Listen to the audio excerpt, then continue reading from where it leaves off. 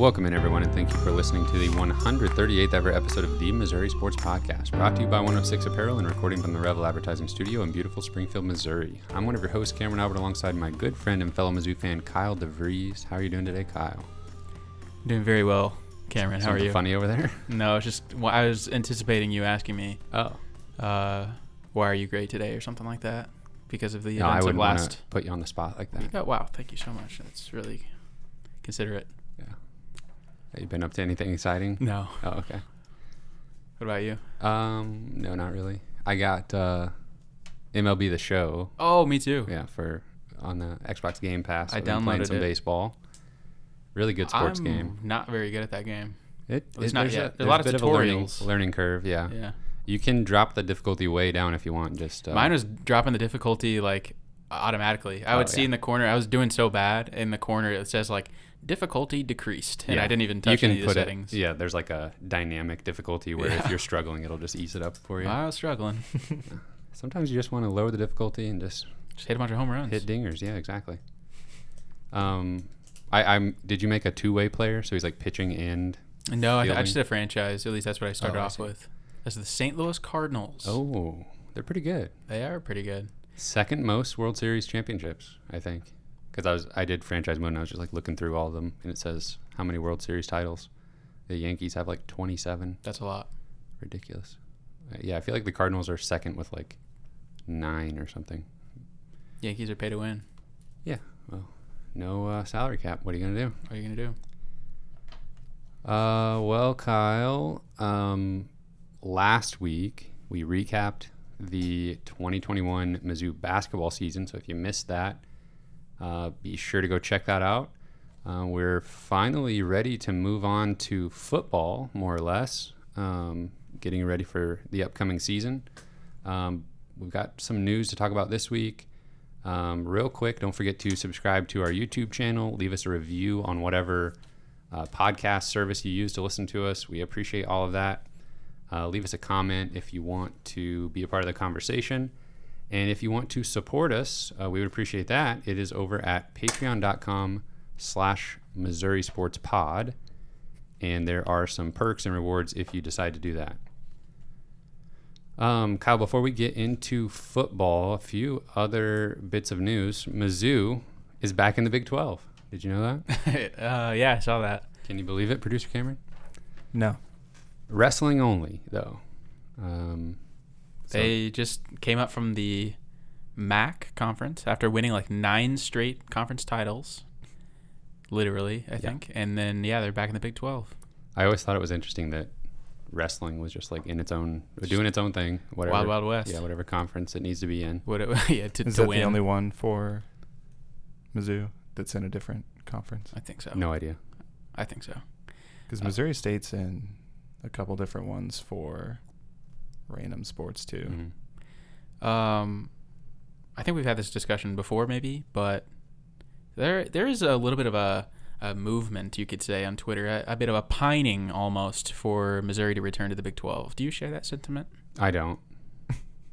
That sentiment has been there since like before it was even officially announced that Missouri was leaving. Right. Which I can understand it then, but it's been nearly 10 years now, and there's still people saying they're just really wanting Missouri to go back. And I guess I can understand it. I mean, Missouri is a little bit of a weird fit in the SEC from time to time. I mean, they're definitely the most northernmost school, and I would say culture-wise may not be the greatest fit, but I don't know. Are the people that want Missouri to go back to the Big 12, are they just people that were never okay with the change in the first place, or do you think there's people that were on board for the move to the SEC that now wish they were back in the Big 12? That's an excellent question that I could not answer for you, but they may just be kind of like closed-minded about it. Maybe they never were accepting to it. I got to say, in football, I'm really glad we're in the SEC. In basketball, I think it is a little bit of more of a weirder fit. For some reason, I would think I would almost rather be in the Big 12 in basketball. Do you think that has something to do with the level of success that Missouri had in football nearly immediately upon joining the SEC, and that hasn't been there quite yet, or it took longer in basketball? Yeah, it's possible. I mean, I think it's fun being in the SEC for football because it's just the premier conference. Just the premier conference, yeah. And it's nationally recognized as that for the most part. Especially on ESPN. Yes. But I don't know. It's really not. I don't really feel strongly either way, but some people feel very strongly. Yeah. And I'm not sure we really get that much more money per year in the SEC. Like, looking at it from a fan's perspective, I don't really... From a fan's perspective, being able to watch every single game in football and basketball through SEC Network is huge. Pretty much the biggest thing right there. I don't really care if Missouri makes $46 million versus $42 million a year from being in the SEC versus the Big 12. That doesn't... Especially when we got all these donors stepping up lately. Yeah. I can still remember, though. I mean, lots of people older than us remember it even better. Like, college basketball games, just not really, you just couldn't find those like early season non-conference games on TV.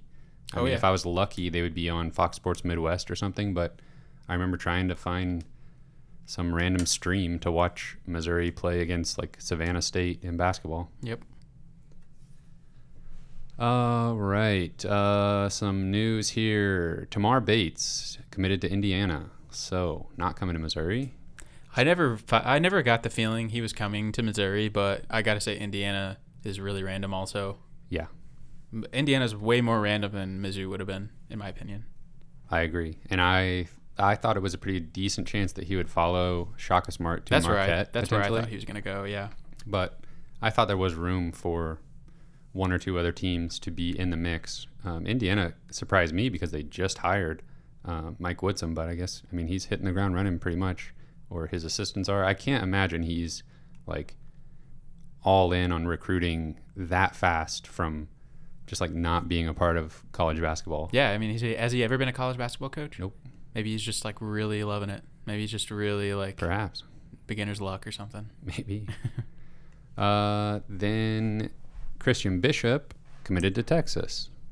So yeah, I don't think we ever had a shot in that one. Yeah. Released a final three of Kansas, Texas, North Carolina. I think so, yeah. Yeah, we weren't touching that. You mean we don't get players over North Carolina? Or Texas, apparently. Apparently not. Then football news. I just saw this on Twitter. Let me get the guy who tweeted it. Oh, I may not be able to find it quickly.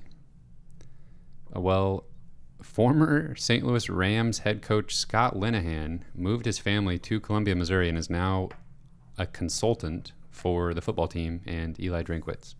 And I believe we previously already knew that Scott Linehan's son is on the staff as like an analyst of some sort. But that makes two former NFL head coaches involved with Missouri's team this coming season. You know, I had a really cold take whenever we were talking about Eli Drinkwitz and what he might be looking for in a defensive coordinator. And I remember, you know, when we didn't know who it was going to be yet. We were still in the search phase. I remember thinking, I think Coach Drinkwitz is going to look for an up-and-comer because I perceive him as a guy that is confident in what he's doing and doesn't want a former head coach coming in and trying to tell him how to run things. I'm not saying that is what's happening, but that was like the coldest of takes because he, since then, has only seemed to want to soak up knowledge from former head coaches who have been coaches in the NFL or whatever it be. So, that's been an interesting development. That was good old Randy Carricker, I think is his last name, with ESPN Radio, who tweeted that out. Thanks, Randy. So interesting development there. A couple of transfers out of the football program. We have Markel Utze and Jamal Brooks on the defensive side of the ball. They are transferring out of the program. Utze, I think, was one that came back for another season. Yeah. Both. Due to COVID? Both of them did? Both were seniors last year who came back for another year. Man, I can't really remember a player that's ever been more well-liked and has, like, not played than Jamal Brooks. Oh, yeah, absolutely. I mean, just... From, like, day one. Like, before he even stepped foot on campus, he was very, like, vocally excited to be Yeah. in Columbia. It really helped recruit guys to Mizzou that year. Just incredibly charismatic, likable guy. Just never quite really saw the field. It's going to be super easy to root for him wherever he goes. For sure. And I don't know exactly what the story was there. May have thought that he was going to have a starting job this year, and maybe kind of felt like that wasn't going to happen in spring ball. Felt like he needed to take his shot at maybe a lower level or something. I can't remember if he's ended up anywhere yet, but I hope that he gets to start and get a lot of playing time wherever he goes. Absolutely. And Markel Utzi, that one was a little more surprising to me just because he was a guy who was getting a lot of playing time, and I don't know if he would have started or anything, but definitely. I mean, you rotate interior linemen in and out all the time on the defensive side. He was going to get playing time, so I was a little bit surprised by that one. Yeah, another guy that from a little bit earlier that we didn't talk about was Zachary Brooks. Oh yeah, and Jack Buford, but I think we've maybe talked about him. Yeah, I think so. And then there was a couple walk-ons that transferred out as well. Well, then we promised everybody, the last few weeks that we would cover the spring game. That was the same day that Missouri lost to Oklahoma in the NCAA tournament, I believe. You might so be right. We were still in the thick of basketball, and then all the transfer stuff happened, and Missouri's resetting their entire basketball roster. So we've been caught up in that for the last few weeks, but now we're finally returning to football. And it's going to be a football-centric show for the next few months now, as we gear up towards another season. Yeah, hit the spring game. I guess you can't even really call it a spring game. A spring public practice, yeah, very early this year. I feel like normally it's in like mid-April. Yeah, they talked about that a little bit on the broadcast, that Drinkwitz wanted to get all 4 spring practices in early, and he actually mentioned like COVID variants as a reason why they just wanted to get things done and then take a little bit of a break and then come back. I actually just watched you can find it on YouTube, just about in its entirety. And so I kind of refreshed myself on it today. And the first thing I noticed was, man, it's fun to see Mizzou players playing football again. It feels like we had basketball season for so long, and really football didn't end that long ago, but the way this basketball season had so many ups and downs, and obviously when it goes into March, that's a good thing. So just being so caught up in basketball for so long, seeing Connor Bazelak take the field for the Missouri Tigers, even though it was a practice, it just kind of got me excited for what's to come. And I remembered kind of like where I left off, like mentally thinking about the football team was just more excitement than what's been around the basketball program as of late, just with the recruiting wins and success on the field last year. Just felt like the momentum's there. So returning to some of these players in the form of this spring game video was exciting. Man, those uniforms are clean. They are. They're really popping. It seems like they're just going full steam ahead with the Block M back on the helmet, which that you will not hear a complaint from me about that. Me either. I love the idea of Block M as standard, then occasionally we might work in some of these alternate tiger head logos and stuff like that on the helmet. Yeah, I mean, seems everybody on Twitter goes crazy for the block M. And I don't think anybody's gonna be like, we're okay. I think that's enough of the Block M now. Yeah. I don't think you're gonna hear that. Yeah, I don't either. But yeah, I gotta agree with you. It feels really good, knowing that we have the building blocks for a potential successful season coming up, and got the right guy at the helm, and as coaching and quarterback, I think. And got some new exciting pieces to add to the offense, and I'm really excited, and I haven't quite got there yet, but I know that it's going to be July or something, and I'm just going to be like, I just won't be able to stop thinking about football. That's where I usually get in July or August. I'm just pining for the kickoff. Right. That's about the time you have to like boot up NCAA football on the Xbox 360 and play a couple seasons. Mm-hmm. You kind of alluded to it, but the spring game, it was more of a practice. And in the past, we've seen a more organized full scrimmage. But in this, they were just kind of rotating different groups on and off the field. The first third of the video is literally just practice. Yeah. And then they do some red zone offense defense drills where they just run a few plays trying to get into the end zone from like the 25-yard line or 20-yard line.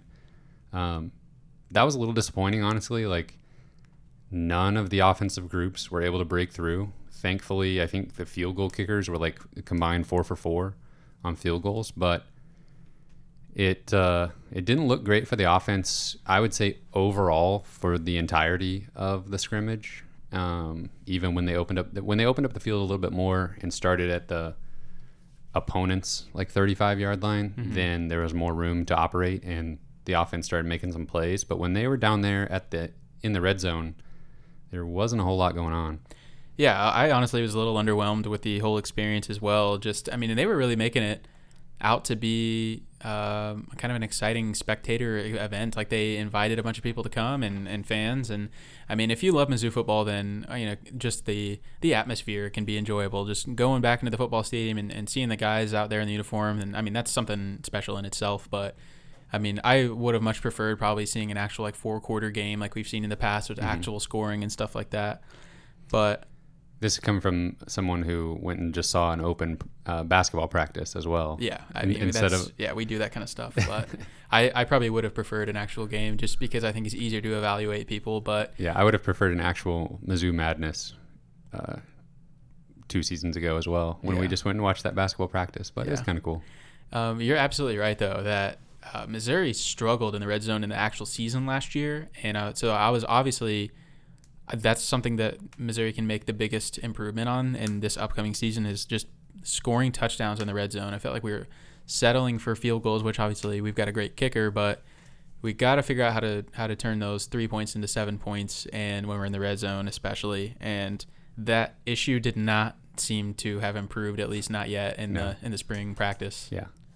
Yeah, there's not a whole lot to take from something like this, but that was one thing where I was just like, oh, geez. That's another thing, is pretty much everything we say about our evaluations from this event, you can pretty much throw them out the window because it's a spring practice. But, I mean, I still wish that we would have seen a little bit more consistency from the offense. There really didn't seem to be a whole lot of great offensive plays, at least from the guys that you would recognize from that first team. I felt like there was some good highlights from guys on the second and third team, but... didn't seem like a great day from Bazelak. I know like Toski Dove had a nice catch and Kiki Chisholm had some nice plays and stuff, but it wasn't a super impressive outing from the offense in general, I didn't think. Right, and because it's a scrimmage and because you can't tackle the quarterback or even touch the quarterback, and for the first half of it they weren't even tackling ball carriers, it's hard to get a grasp of what the defense is doing exactly, but it seemed like the defensive line was getting pressure on all 3 Mizzou quarterbacks pretty much all day long. For sure. And yeah, we talk about how the offense didn't have a great day, but really I think it's because the defense was playing well. The defensive line looked revamped. They looked like they had a ton of energy. They looked very healthy. Also, the defense knows the plays. Yeah. So that's another thing that you just can't take it too seriously is the defense knows probably where the ball's going or exactly what they're trying to accomplish in every play they're running. But there's definitely one addition to the defensive line, I think, this year that's going to make an immediate impact, and that's Realist George. He's a JUCO guy who's going to have probably 2 years of eligibility, but I've heard only wonderful things about him in the spring so far. Not only the spring game, but just all spring practices, he's been a menace. So... just based on what we already know about both of these groups, are you more optimistic about the defensive line, or are you concerned at all about the offensive line, or is it just kind of an even mix of both of those, or no concern at all for the offensive line? I don't know that I'd say no concern for the offensive line, but I think in this instance, I think I'm just more impressed by how the defensive line played. A lot of the offensive line guys are returning from last year. I actually wrote down who the 5 starters were, at least on the first team when I was watching. It looked like Javon Foster was in there at tackle, and then Xavier Delgado, and then, of course, Michael Maietti. And then Luke Griffin was kind of the surprise there, and then Hiron White was the other tackle. And Hiron White, missed all of last season to a shoulder surgery, but he's played, several years at Missouri, and I think he's a senior this year. But so a lot of familiarity there, but I was also a little bit surprised to not see Case Cook, at least when I was taking stock of who was the starting line on the number one offense. Case Cook was not in there, and I think Luke Griffin might have been in there in his place. So I think he did rotate in later. I'm sure he probably did. They were probably kind of mix and matching guys from the first team to second team offense a little bit. It is good, though, that we have probably 6 or 7 guys that coach probably feels really confident about and he's starting or playing a lot. Yeah, another place looks like some decent depth that Missouri maybe missed a little bit last year is at wide receiver. Oh, yeah. We lose Damon Hazleton, but get Kiki Chisholm back, and then obviously the 2 biggest additions that Mizzou fans are very excited about is Dominic Lovett and Mookie Cooper. That's his name? Yeah. And so I was really wanting to see the offense get the ball in their hands, and I think they each had like 1 catch maybe. It did seem like they were really trying to get the ball to Cooper a lot. He had a lot of targets, but they were kind of like short screen pass type stuff, so I'm sure they were going pretty vanilla in this practice. And they were blowing the whistle on first contact a lot of the time, so you never know. It was hard to see, like, is he making that guy miss if it's live? Yeah. Well, yeah, you're right. He probably only had a couple of catches, but I felt like sometimes you just never know when a guy transfers. Like, even if he's a top recruit, you just never know how they're going to, fit in with the offense or whatever they're doing, whatever position they are. But I think right away you could tell Mookie Cooper is a huge focus of the offense, and they're going to try to get him the ball in pretty much every way possible. Yeah, I thought it was interesting on the YouTube video I was watching. There were some Ohio State fans in the comments. Oh, really? So this tells you how little they saw of Mookie Cooper last year, or at all with Ohio State. Was these are big enough Ohio State fans to go to a video of the Mizzou spring game to look for Mookie Cooper and then comment about it. They're that big of fans, and they didn't even see him play or see like him practice or anything at Ohio State, because a couple of them were saying like, oh, he's smaller than I thought. So like they were literally just coming to this video to see Mookie Cooper in action. Oh, wow. So he was in action. Yeah. I think we will actually have some Ohio State fans rooting for Missouri this year and tuning in just to kind of see what he does, because that type of player historically has thrived at a place like Ohio State. Yeah. Well, we're yet to see how he really does in the season. It's obviously very early, but expectations are high. And, I mean, this may just be a perfect example, though, of like why, if you're a top recruit in the area, why wouldn't you just stay home? And why you have a chance to be a feature in the Missouri's offense, what they're trying to do, or Missouri's team in general. Yeah. He's still super young, but you got to think that every opportunity is going to be there for him to capitalize. Of course, there's been the opposite happen where, Ronnie Perkins or Ezekiel Elliott or something like that, where they go to the big school and they're everything they ever dreamed of. So it happens both ways. But oh, yeah, you absolutely can do it elsewhere. Yeah. But might as well. It's also nice, Joe, just to see a guy who, wasn't cracking the rotation at a big school like that come home and immediately make an impact. Yeah. And I think that's what we'll see. We got to see Dominic Lovett actually play with his former teammate, Tyler Macon. So Macon and Brady Cook were kind of second team, third team. I don't know if you can really differentiate between who was on second team offense and who was on third team. But yeah, it looked like Brady Cook was second team, if you want to call it that, but who knows what it's going to be in the fall. But Lovett looks like a college-ready receiver, and that's pretty rare, I think, for an incoming freshman, especially in SEC football. Now, I'm not saying that he's going to, go crazy and be, one of the top receivers even on this team this year, but he just physically looks like he's ready to compete at this level day one. I agree. So that's super exciting. And then there's more names in the wide receiver group, like Micah Wilson and Boo Smith, and there's just a handful of players here that could rotate into those last few wide receiver spots that we'll actually see meaningful playing time. So yeah, if somebody, we kind of saw it last year. If somebody was struggling, they would just get another body in there to see what they could do. And of course, it seems like Towski Dove is going to be right there. Yeah. At the top of the list with Chisholm. I think that's exciting. I agree. Honestly, if I'm buying stock in anybody, it's probably Kiki Chisholm. I just think he's going to have a massive year. I think he's so talented, and he just has like a prototypical like NFL body. Like he's basically he's old enough to be an NFL receiver. I think he's good enough. He's basically an NFL receiver on Mizzou's team this year. He's like 6'6". He's uber talented, just great hands. He's so well-rounded. I just think he's going to explode this year. He had a really solid into the season last year. Yep. And that's pretty high praise, but I really feel that confident that injury is the only thing that could stop him this season.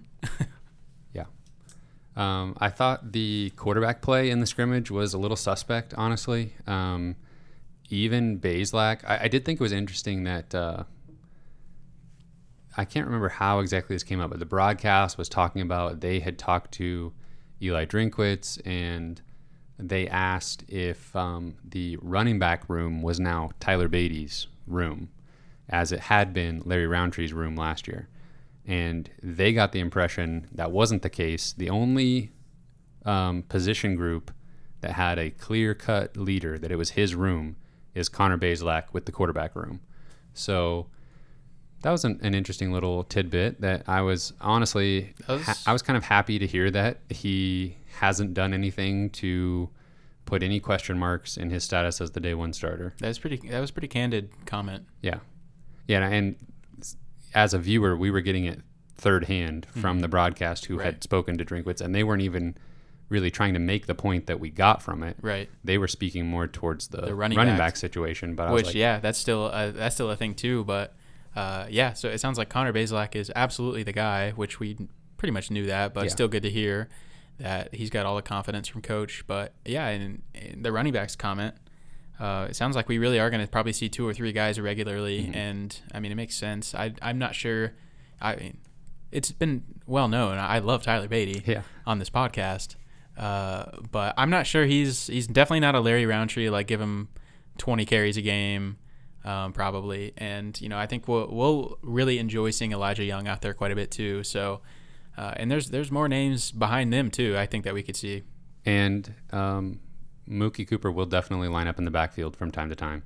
And so, I think Young and Beatty both can play like this sort of hybrid. I don't know. I just think you can get so creative with those 3 guys in particular, Young, Beatty, and Cooper, where you could have all of them on the field at the same time, moving them around different ways, and either one of those running backs can go out of the backfield into the slot. Cooper can come out of the off the line of scrimmage into the backfield, and you can run fakes to any of them. I don't know. I think there's just so many possibilities there with those 3 guys. They're versatile enough, and they can all catch the ball, and they're all fast and strong. So I'm excited to see what Drinkwitz cooks up for those guys. Yeah, I feel like Mookie Cooper is almost kind of like a Curtis Samuel, like how the Panthers were using him last year. Just like I wouldn't be surprised if they just handed him off the ball. Curtis Samuel went to Ohio State, and that's how Ohio State was pitching Cooper's role to him in recruiting, was look at what we did with Curtis Samuel. Really? Yes. That's kind of fascinating, actually. But, I mean, they really do kind of appear to be the same type of player, and they're kind of the Swiss Army knife, if you will. And I think that's exactly how Mizzou's going to try to use him. I mean, why wouldn't you? He's probably easily the most talented guy on the offense, I'm sure, as far as an athleticism standpoint goes. Jumping back to the quarterbacks here, it seemed like you see this a lot in these type of scrimmages where the quarterback can't get tackled or even touched. They'll just break out of the pocket and run for a first down, air quotes. I think that's fraudulent, huh? Yeah, I mean, I feel like in those situations it should almost be a thing. Like, you're not allowed to try to escape the pocket. You can't advance the ball. You can't run with the ball because that's not really what we're doing here. And there was just seemed like in this scrimmage there were too many times where, and I think it was more Tyler Macon and Brady Cook than Bazelak, but those 2 in particular were kind of getting happy feet from time to time and getting bailed out by the run. Yeah, and just kind of escaping the pocket. Yeah. And scampering for a few yards, where I'm like, that's not the point of this exercise, I feel like. So and that doesn't really show the fans much as far as quarterback ability if you're just kind of letting the play break down a little bit. Bazelak did that less. I almost wish they would have started with the more open field scrimmage and then gone to the red zone drills, because it seemed like Bazelak finally got into a rhythm when they kind of opened the field up a little bit more, and then I would have liked to see what he could do from that going into the red zone stuff, because every offense, all three offenses, just looked very bogged down and not really able to do anything when they started out the red zone exercises. I agree. I saw some interesting concepts that I liked on offense. We saw last year some of Bazelak running the read option.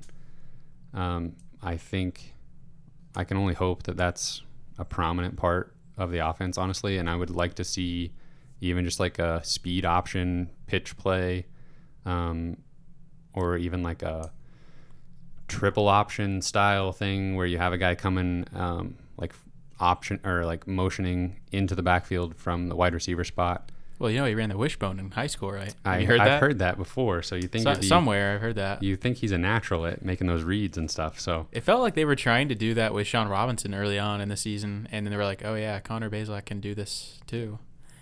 But I remember like the first play of the season against Alabama was like a triple option that didn't end well, I think. Yeah.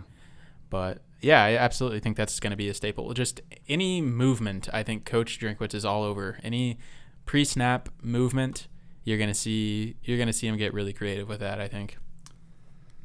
I have an award to give out to a Mizzou player, and it's the Dawson Downing Award. Do you know who's going to get the Dawson Downing Award this time? Yeah, Michael Cox. That's correct. He gets the Dawson Downing Award for just like showing up to a scrimmage when nobody knows who you are and being a depth running back and just destroying everyone. Oh, yeah, 100%. I was like, I got to look this dude up. Who is this? Because I didn't know who he was before the spring game. Well, I'll never make that mistake again. Right. Because Michael Cox he's a walk-on, but he's going to see the field. And I don't know if it'll be this year, but he's going to make a difference at some point because this dude's really talented. Yeah. And I even went so far as to like write down all his high school stats and to share because I was that blown away by this guy. I'm all about it. But Michael Cox is probably the fourth or fifth string running back right now. Like I said, he's a walk-on, but he's a freshman. And he was number 35 if you watched the spring game. But he's 6 foot 220. And as a senior in Atlanta, Georgia, he ran for 32 touchdowns, almost 2,000 yards. He averaged 8.5 yards a carry and had 0 fumbles and nearly like 500 carries between his freshman and senior. Wow. Junior and senior season. So the dude's a stud. I'm honestly a little surprised that he didn't get recruited more and how he's a walk-on. But he was just a bowling ball in this scrimmage. One play in particular where he just like lowered his shoulder and just ran over a guy. Yeah, and then again, he probably is going against the third string defense or something, but I was really impressed by him. Like, all jokes aside, he was really impressive. Anybody else you wrote down there that you wanted to talk about? Yeah, I wrote down a few names. And we talked about the D-line. Darius Robinson was running with the ones on the defensive line. I was pleasantly surprised to see Darius Robinson. He was playing on the interior, and it looked like the other starters on the line were Chris Turner, Realist George, and Isaiah McGuire. And I think Isaiah McGuire is always a guy I've been excited about. I think he could have a really big season this year. He got his name called a couple times, making plays. Yeah. And he plays on the outside typically, but I think he's a guy that could very easily switch to the interior if they needed to do that. Another guy on the defense that I saw running with the ones quite a bit in certain packages was Chris Sheeran. And he opted out last season. He didn't even play. I think he might have been the only guy who actually returned from the opt-outs. Like everybody else that opted out last year transferred this year or whatever. So Chris Sheeran was obviously welcomed back with open arms. He, I think, is probably going to have a good chance to start in the secondary this year. There's, of course, some players that will be incoming freshmen that weren't there for this game. So like Travion Ford, that's obviously a big name to watch out for because he's going to make himself known at some point, obviously, in his Mizzou career.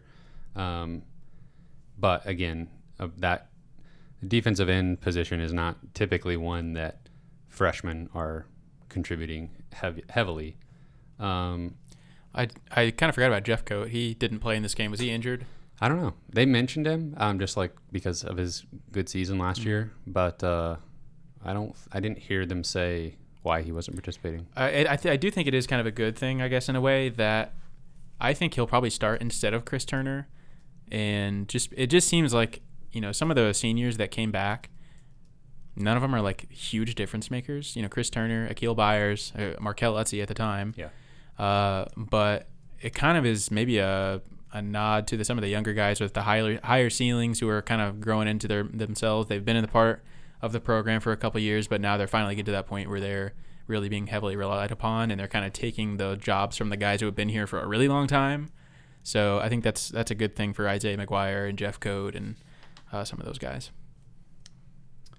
It'll be really interesting to see kind of how the defensive secondary fills out, because having to replace two like NFL caliber safeties, that's going to be super difficult. And we know like Martez Manuel, for example, is a guy that's ready to take the next step, I think, and be a leader of the defense. But just from a pure like athletic talent standpoint, it's going to be difficult to replace the two guys that are leaving the safety spots. Jump back in here with anything that you want to talk about, but I have to mention at the very end of the video, so if you're listening to this now, go back and watch the just search Mizzou spring game on YouTube and you'll find this if you haven't watched any of it. But at the very end, they said that they're going to decide who won between like the black team and the gold team by having the coaches come out and run plays. And the broadcast was confused about what was actually going to happen here. I was confused until I actually saw it. But the coaches came out onto the field and they were going to run like 2-point conversions to decide the game. And then the video actually unfortunately ends after only one of the coach teams made a play, and they actually didn't make a play. They like snapped the ball over whoever the quarterback was, snapped it over his head, and that was it. So the defensive coaches were about to attempt a 2-point conversion to win the scrimmage. And then my video cut off. So I don't know if you... I watched it in real time like a couple weeks ago, and I could not tell you what happened because I was like, what's happening? Yeah. That was kind of goofy seeing the coaches run around and try to like run routes and stuff there. Well, I mean, like I actually said this to you before we started recording, but it kind of like puts in perspective like how good the actual players are. Like you like put a... I mean, these guys were probably players, 10, 15 years ago, and they're probably more athletic than the average, 45-year-old. Yes, and but still, just seeing them on this field run around comparatively to the actual athletes, you're like, holy cow, these guys are amazing. Yeah. Like, it just really puts it in perspective. But yeah, that was kind of a funny thing. I didn't listen super closely to the commentary going on, but honestly, I feel like I kind of got to give those guys props because they did their research. Yeah, they did. I mean, they had to just think of something to talk about for like an hour and a half, maybe longer, 2 hours. They had to just talk about guys when there was nothing happening, like on the field. So I was impressed by that. I actually was too. I noted that specifically. I mean, that would be difficult for you and I to do. I feel like would be like commentate a spring game that's 2 hours long and it's not an actual game. Oh, we'd dominate. Well, I mean, sure, we'd be fine, but sometimes you lose a little faith in those like SEC Network announcers. True, sometimes. Yeah. We had a long, dark basketball season of Damian Fishback, so we kind of lose. Have these two guys call every Mizzou game this year. It sounds fine with me. Yeah, I agree. They know their stuff. Let's see here. Oh, well, since we're talking about 2-point conversions, I maybe should have mentioned this up top in the news, but did you see that the college overtime rules are changing? I did. So will that be in effect this coming season? I think so. So in years past, obviously college overtime, different from the NFL. You start at your opponent's 25-yard line, try to score, and starting on the third overtime, the teams have to attempt a 2-point conversion. That's how it always had been. And now, starting next season, or this coming season, you have to start attempting 2-point conversions on the second overtime. And if it gets to a third overtime, you just start having 2-point conversion contest. just like the coaches were doing. That's what made me think of it. It's interesting. I mean, I think it's maybe like a little too early to introduce the like dueling 2-point conversions or whatever. Like the third overtime is too early? I don't know. But I just have to see how it plays out, because I could see a scenario of this just being so fun. Like if it just kind of goes back and forth a few times or something, like that would just be really intense. It already is pretty intense when it's like the full drive for sure. From the 25 or 35. I can't remember where they start it. Somewhere around there. But yeah, I mean, and I think that'll honestly, you see a lot of overtime games come to an end when they introduce the 2-point conversion requirement. It'll shorten the overtime pretty quickly. I would say we will not get a ton of those third overtimes, and then that little back and forth will only last like 2 plays. Max. You guys will love the games not carrying on because the stats will stay maintained. I mean, honestly, how do you keep stats for those? Like, there was like an LSU game a few years ago that went to like 7 overtimes. Yeah. So you like almost get like an entire game's worth of stats out of the overtimes. Yeah, and they're starting the drives at like the 25 or whatever. So yeah, of course, like every quarterback has like 9 touchdowns or something, you know. So I don't even know how you keep stats for. So you guys will be happy. I know you guys are the record book truthers. Yeah, I mean, I don't like weird stuff messing up the record books. That's true. NFL going to 17 games. Hate that. Boo. So here's what I think the NFL should do. This is how my mind works. The NFL needs to go back to all the records, and even I think this should be done for players that played fewer games already in the record books. Like when they had 14 games. Yes, exactly. You need to go back to all the players that played fewer games than what they are going to play now. Take their per game averages and just add their per game averages to their totals for their stats and make it right. Give them those extra games. I think that's a little too much imagining outcomes for me, but I can understand. I see where you're coming from. Like, it statistically makes sense, but I think it's just a little too much. This didn't happen for me, but it is weird that I would be willing to go further and like factor in their age and like all this kind of stuff. And you're hired. Yeah. Well, I don't want to actually do it. Congratulations. So I'm just an idea guy. We'll have to get some mathematicians up in here. Get the administrative assistants in here. Yeah. What were you going to say about? Were you going to say something about 17 games? I just don't like it. It's just weird to me. You don't play the same number of home and away games, and teams, like half the teams will play more home games than the other. Well, or is every team going to go play in London or something? Oh, please no. Maybe. I think that that has something to do with it. Oh, wow. Maybe. Don't quote me on that. Did you see, I think it was Alvin Kamara, like, was incredibly, like, against it publicly on Twitter. Which I imagine probably most of the players are. Yeah. I mean, based on, like, how players reacted to it, I don't know how the players... Maybe the Players Association doesn't have any control over it. The Players Association voted on it, I'm pretty sure. Yeah. So, somebody. I don't know. Maybe Tom Brady. Maybe I feel like lately a lot of the votes have been like, or a lot of the agreements have been like, okay, we want to do this thing that makes the owners more money. You don't have to practice as much. Oh. And the Players Association is like, oh yeah, sure. Well, and the players are like, well, that's not the best. Mm-hmm. Well, there's only going to be 3 preseason games. So I've always been in favor of that. 2 or 3 games is that's as much as we need right there. Yeah, I'm cool with that, but still don't want 17. Yeah. On these, on the college overtime, I want to see, so we get to the third overtime. It's a 2-point conversion contest. I want to see one offense and defense on one end of the field, the other offense and defense on the other side of the field, so that like as soon as this play's over, refs jog down to the other side of the field. We're running the next play. The players have to sprint down and immediately hike the ball just to like as a test of endurance. No. They're just sitting there waiting. So like the Mizzou defense is playing defense on this 2-point conversion. Okay. The Mizzou offense is already on the other side of the field, ready to go. I totally misunderstood your point then. Okay. I like that. Mizzou defense gets the stop. Like imagine you're in the stands. Like Mizzou defense gets the stop, and then like 30 seconds later, the offense is running their play to like try to win the game. I am all for that. They're gonna have to get like carts to like shuttle the refs back and forth so they can get there faster. They have like those big old like lateral escalators like in airports. They're like flying down the field.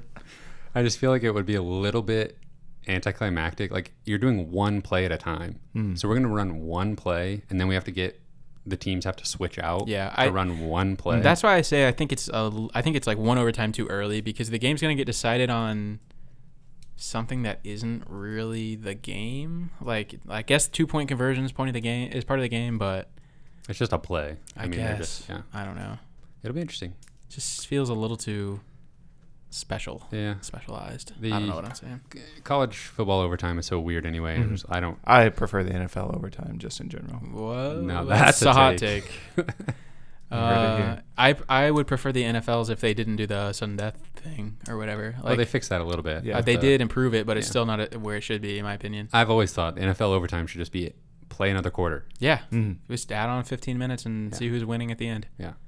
Do it again until somebody wins. But as a record book truther, I'm a little surprised you said that.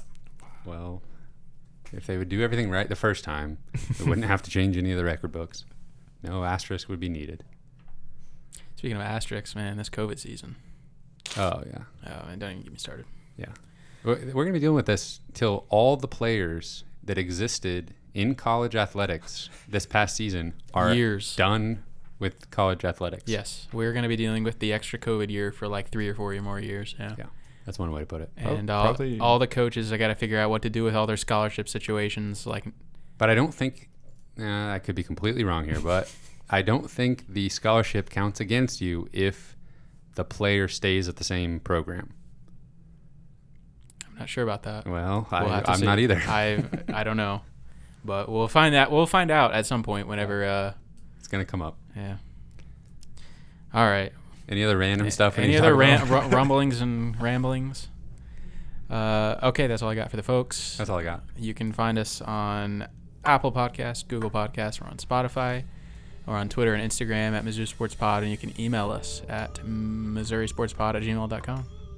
You can find our t-shirts and stickers on our online shop, MissouriSportsPod.BigCartel.com, or you go find that Patreon, and you can get a t-shirt if you sign up for the right, I don't know which one it is, but sign up for the right level. Tier. Yeah. You can get a t-shirt. So absolutely. Thank you everyone for listening. We will see you next week.